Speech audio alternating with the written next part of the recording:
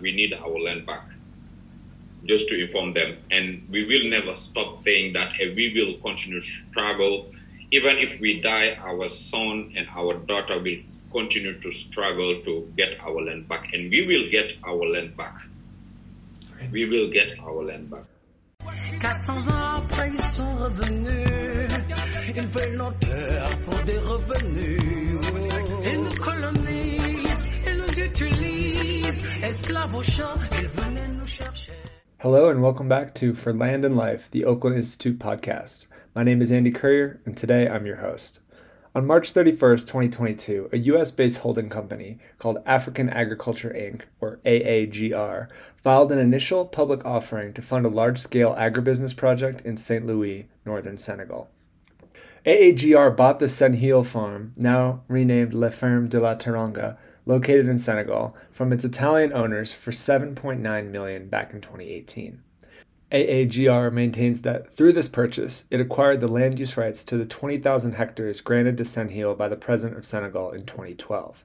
However, communities who depend on this land for their livelihoods prior to 2012 claim the land was leased to the company against their will. Being deprived of their land, community livelihoods have suffered, and their attempts to reclaim the land have been continually ignored. In their initial IPO filing, AAGR completely omitted the decades-long struggle being waged by communities to reclaim their land. Months later, when an amended filing finally recognized that there were claims their operations had and would have a detrimental impact to local communities, they remained wildly understated, and AAGR took efforts to disprove them. On May 30th, 2022, the Collectif pour la Défense du Dial, representing 37 villages and over 10,000 people, sent a letter to AAGR Chairman and CEO Alan Kessler, demanding the immediate return of their land, as well as adequate remediation and compensation for the harm and economic loss inflicted upon communities by 10 years of occupation by the project. In his response to the letter, Kessler ignored the community's demands and instead highlighted a number of actions by his company in their favor, including contributions for the celebration of Ramadan and distribution of fodder to a few herders. I'm joined now by El Hadji Samba Sow, also known as Ardo, who is speaking on behalf of the Collectif. Well, welcome, Ardo, and thank you again for joining me today. To begin, can you tell us about the Collectif pour la Défense du Dial? This collective was founded in 2012. We started to struggle against land grabbing in our area, in the municipality of Nij and Jama and Ronk. 3 municipalities were concerned by this project, an agro-industrial project led by Italian company to grow biofuel and sunflowers to transform them biofuel and export to Italy. And before we get into the land grabbing by Senegal, what was the importance of this land to support traditional livelihood activities? So this land, first of all, it was we have more than 37 villages, traditional breeders who are living in this area. More than 9,000 people and more than 100,000 cattle, cows, sheep and goats in this land. And as you know, it's in the north of Senegal, where we first developed cultivating rice in the delta of the Senegalese River. It was experimented there. And most of the land is taken now by this cultivation, by the rice. And now this reserve was just a place, it's like an island for the traditional breeders to be able to herd their cattle and their goats in this place. So all the 37 villages used to live in this place, and it was a reserve classified and protected by an international agreement in Senegal. And so it's really very important for our community. And it's our main source of living. We use this place for the pasture. We use this place for also our traditional things. We have our cemeteries there. We also use them to collect the medicinal plant. So it's a traditional land. We were not able and we was not authorized to do agriculture in this place because it was a forest and protected. We just could pasture, or our cattle can take the pasture and graze. It's a grazeland, so they can take the grass there, and we used to stay in this area. So once in the day in 2012, this land was removed as a forest and given to an international company. And so once the international company you mentioned, Senegal, arrived, what was the impact of this project on community livelihoods, specifically around water access? So in 2012, 4 days before the presidential election, our former president, Abdoulaye Wade, signed a decree to declassify this land as a forest and give 20,000 hectares of land to this international company, this company, an Italian company. And what they wanted is to remove or to take away all those trees, the traditional trees, the medicinal plant, all the pasture that we used to use for our cattle, for our goat and sheep, all those places where we used to, as for the cattle to drink water, they all have to remove all this and cut the trees and plant sunflowers. And those sunflowers were supposed to be exported in Italy. The seeds of the sunflowers were supposed to be exported in Italy for biofuels. Because, as you know, in Europe, they say that maybe in the next 10 years or 15 years, all the car and everything with engine will go in a clean energy. And at the same time, our government in Senegal is investing a lot of money to import food from Asia, to import food from Europe, to import food from USA or from Brazil to feed the Senegalese people. And we have land, we have water, we have the human resources, the workforce to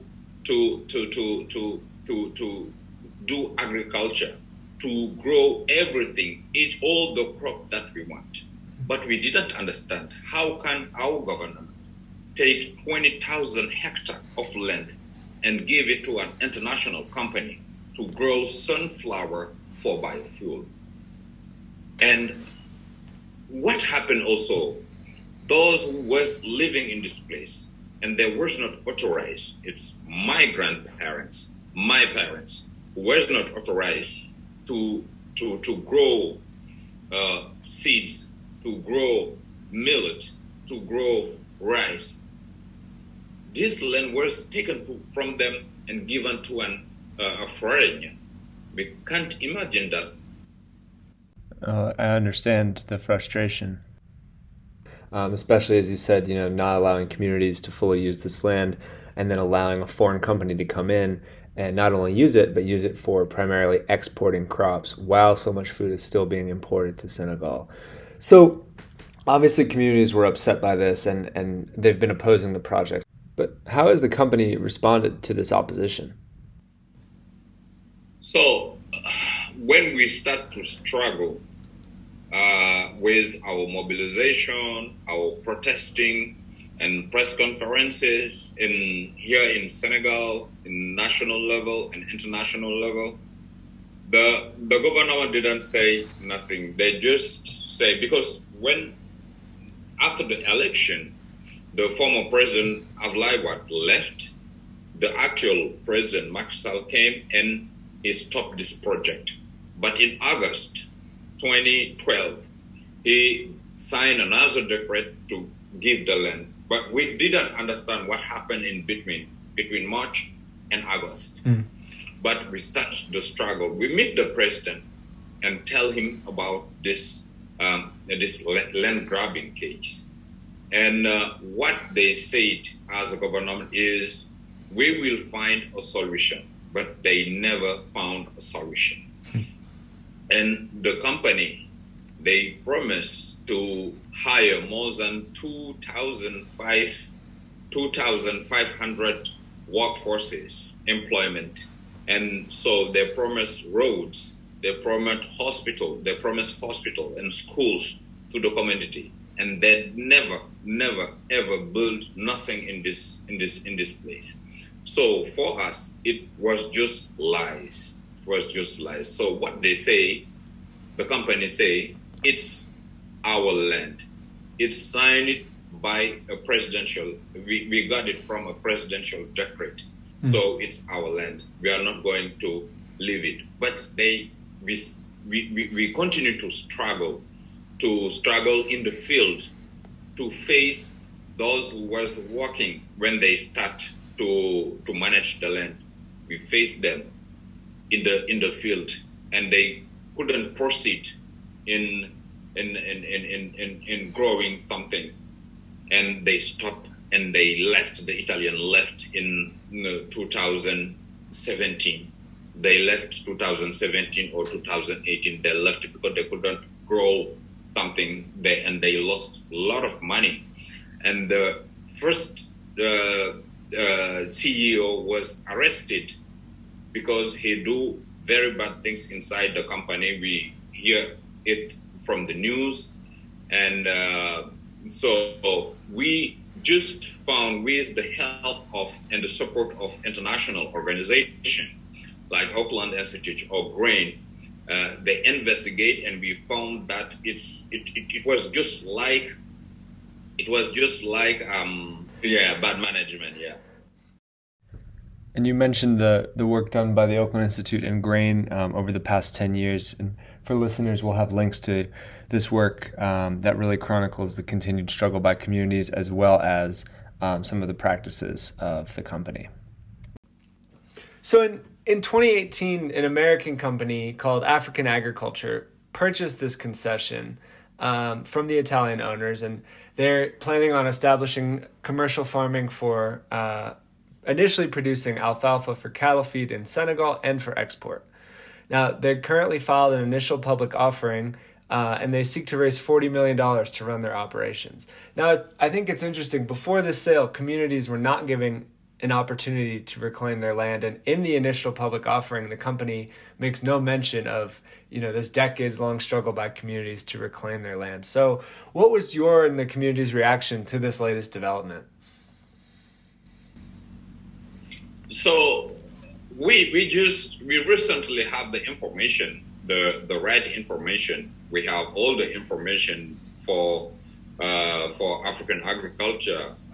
They want to introduce the Ferme de la Teranga, because they changed the name. It was Samuel Senatano before with the Italian, and once they sold the company, they changed the name, and it's now the Ferme of Teranga. Teranga means hospitality in Wolof in Senegal, in the local language, which is not true. It's not hospitality. It's inhospitality, because they are taking our land, and that's what we will never agree. We will continue to struggle against that.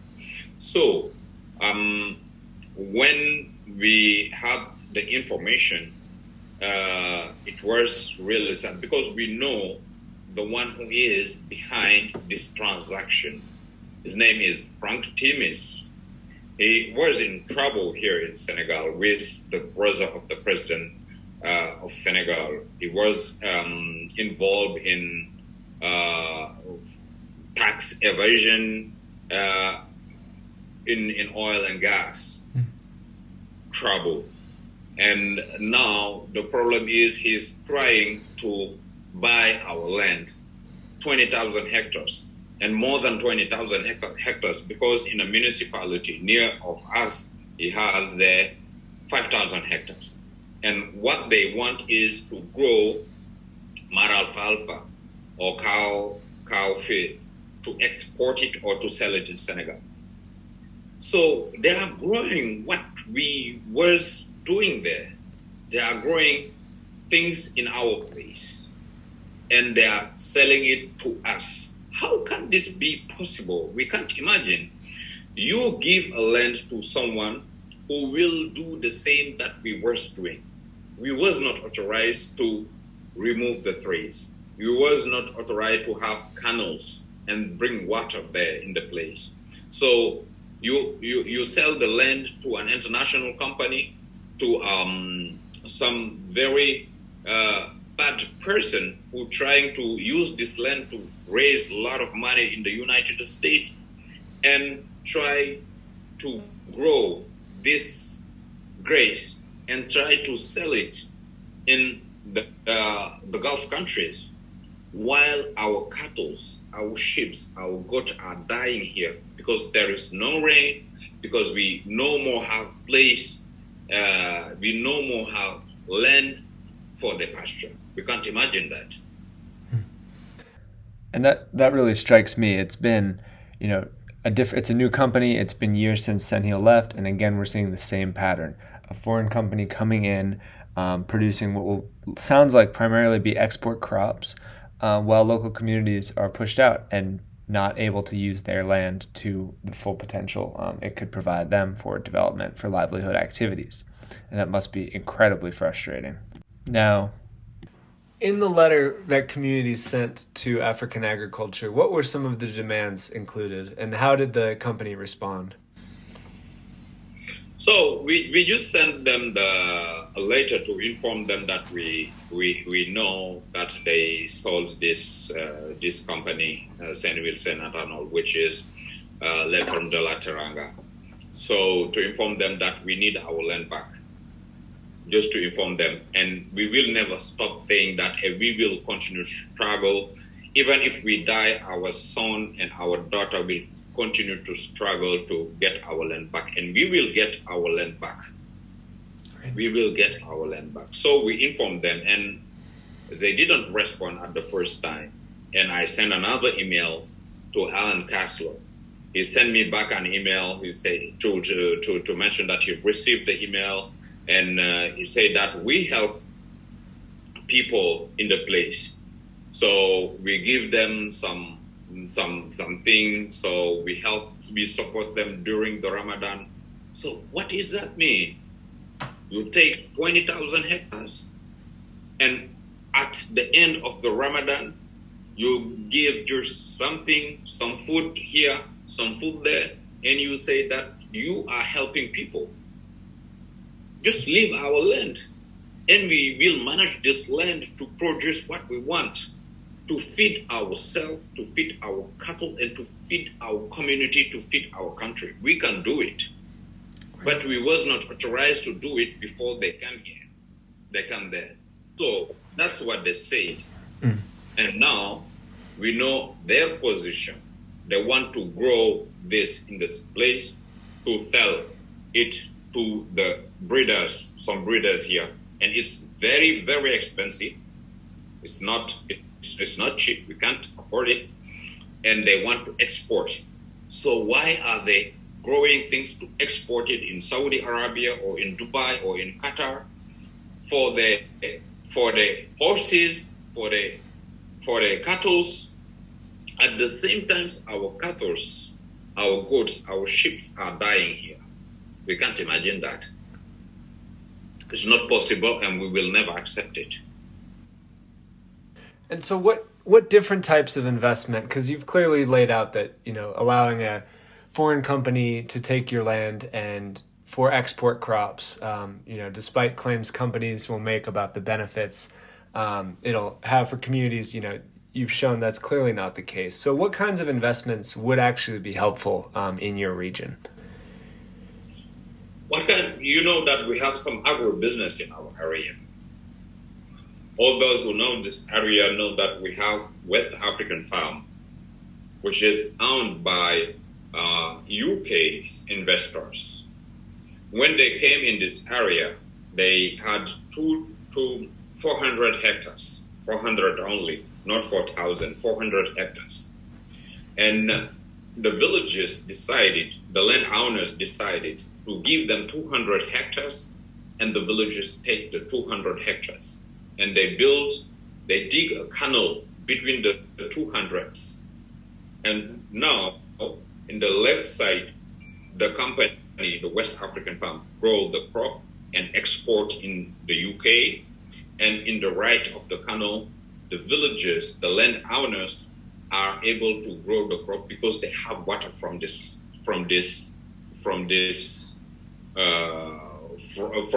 canals. They can use the water to grow crops also.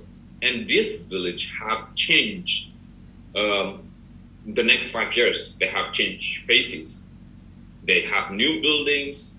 People buy cars, and the youth are working. They stop going to immigration. Why they don't take something that they can make and bring the water? So maybe 100 hectares or 200 hectares to start with this. And when they start with this, we will see if they are able to make this land or to take more than 200 hectares and give the other part to us and to those people who are living in the area, because maybe they don't want to grow grass for the cattle, because the cattle can move in another area, but they can grow potatoes, they can grow onions, they can grow rice. So if they have water, they will grow what they want. But the government didn't make investment in this land. They come also and take this land and do the investment. It's not their land, it's our land. To kind of conclude, you're involved with Enda Pronat, which is a leading NGO in Senegal. Are there some examples of successful projects or actions your group has taken that you'd like to share with us? Any recent updates? So, as a member of Enda Pronat, well, we just say that we are not against investment in Africa, but we want, when investors come, to set up a discussion between the communities, the landowners, and the investors. When they agree between them, it will be easier for them to grow things. That's what we think, because we are supporting the small family holders, the small farmers. We are supporting the small farmers because, as you know, more than 78% of the people in the world are fed by the small farmers. So if we just support the agribusiness, the large agribusiness, is not good. So what we say is, as an organization, is we don't say no to investment, international investment or foreign investment. But when they come, they have to set up a clear discussion between the landowners, or we can say the legitimate landowners, because there is a difference between legal landowners or legitimate landowners. You can own a land legally, because you can have a title in my land or the land of my ancestor, and I will never let you grow something in this land, because it's my land. I have my culture, I have my life, I have my past and my history in this land. I will never let you grow something in this land until we discuss and set up a discussion, a serious discussion. So what we are asking is to stop all this, all those projects or foreign investment which are taking land, large scale of land. They failed here in Africa. They failed in Senegal. We have an example in the north of Senegal, which a Moroccan company who took more than 10,000 hectares. They didn't set up bright discussion, a serious discussion with the community. They failed. We have many examples. Senegal is one of them. The film of Teranga is one of them. So while they don't set a serious discussion with the community to find a solution, and the solution is not just, I will take your land and give you maybe during the holidays, or give you ticket to go to Makkah, or I don't know, build a wall or build one classroom, or I don't know what. It's not this. This land can be our share in a company. It can be our share in a company. You have the money, we have the land. There is the company there. Powerful closing words, Ardo. And I really liked what you ended with there, going into some of these alternatives. Sometimes when communities push back against projects like this, they're called anti-development. Our work has certainly been criticized that way in the past. What you've made so clear today is that it's who is this development for? The companies call it development, but at the end of the day, they're the ones benefiting while communities lose access to vital land for their livelihoods and really, really suffer.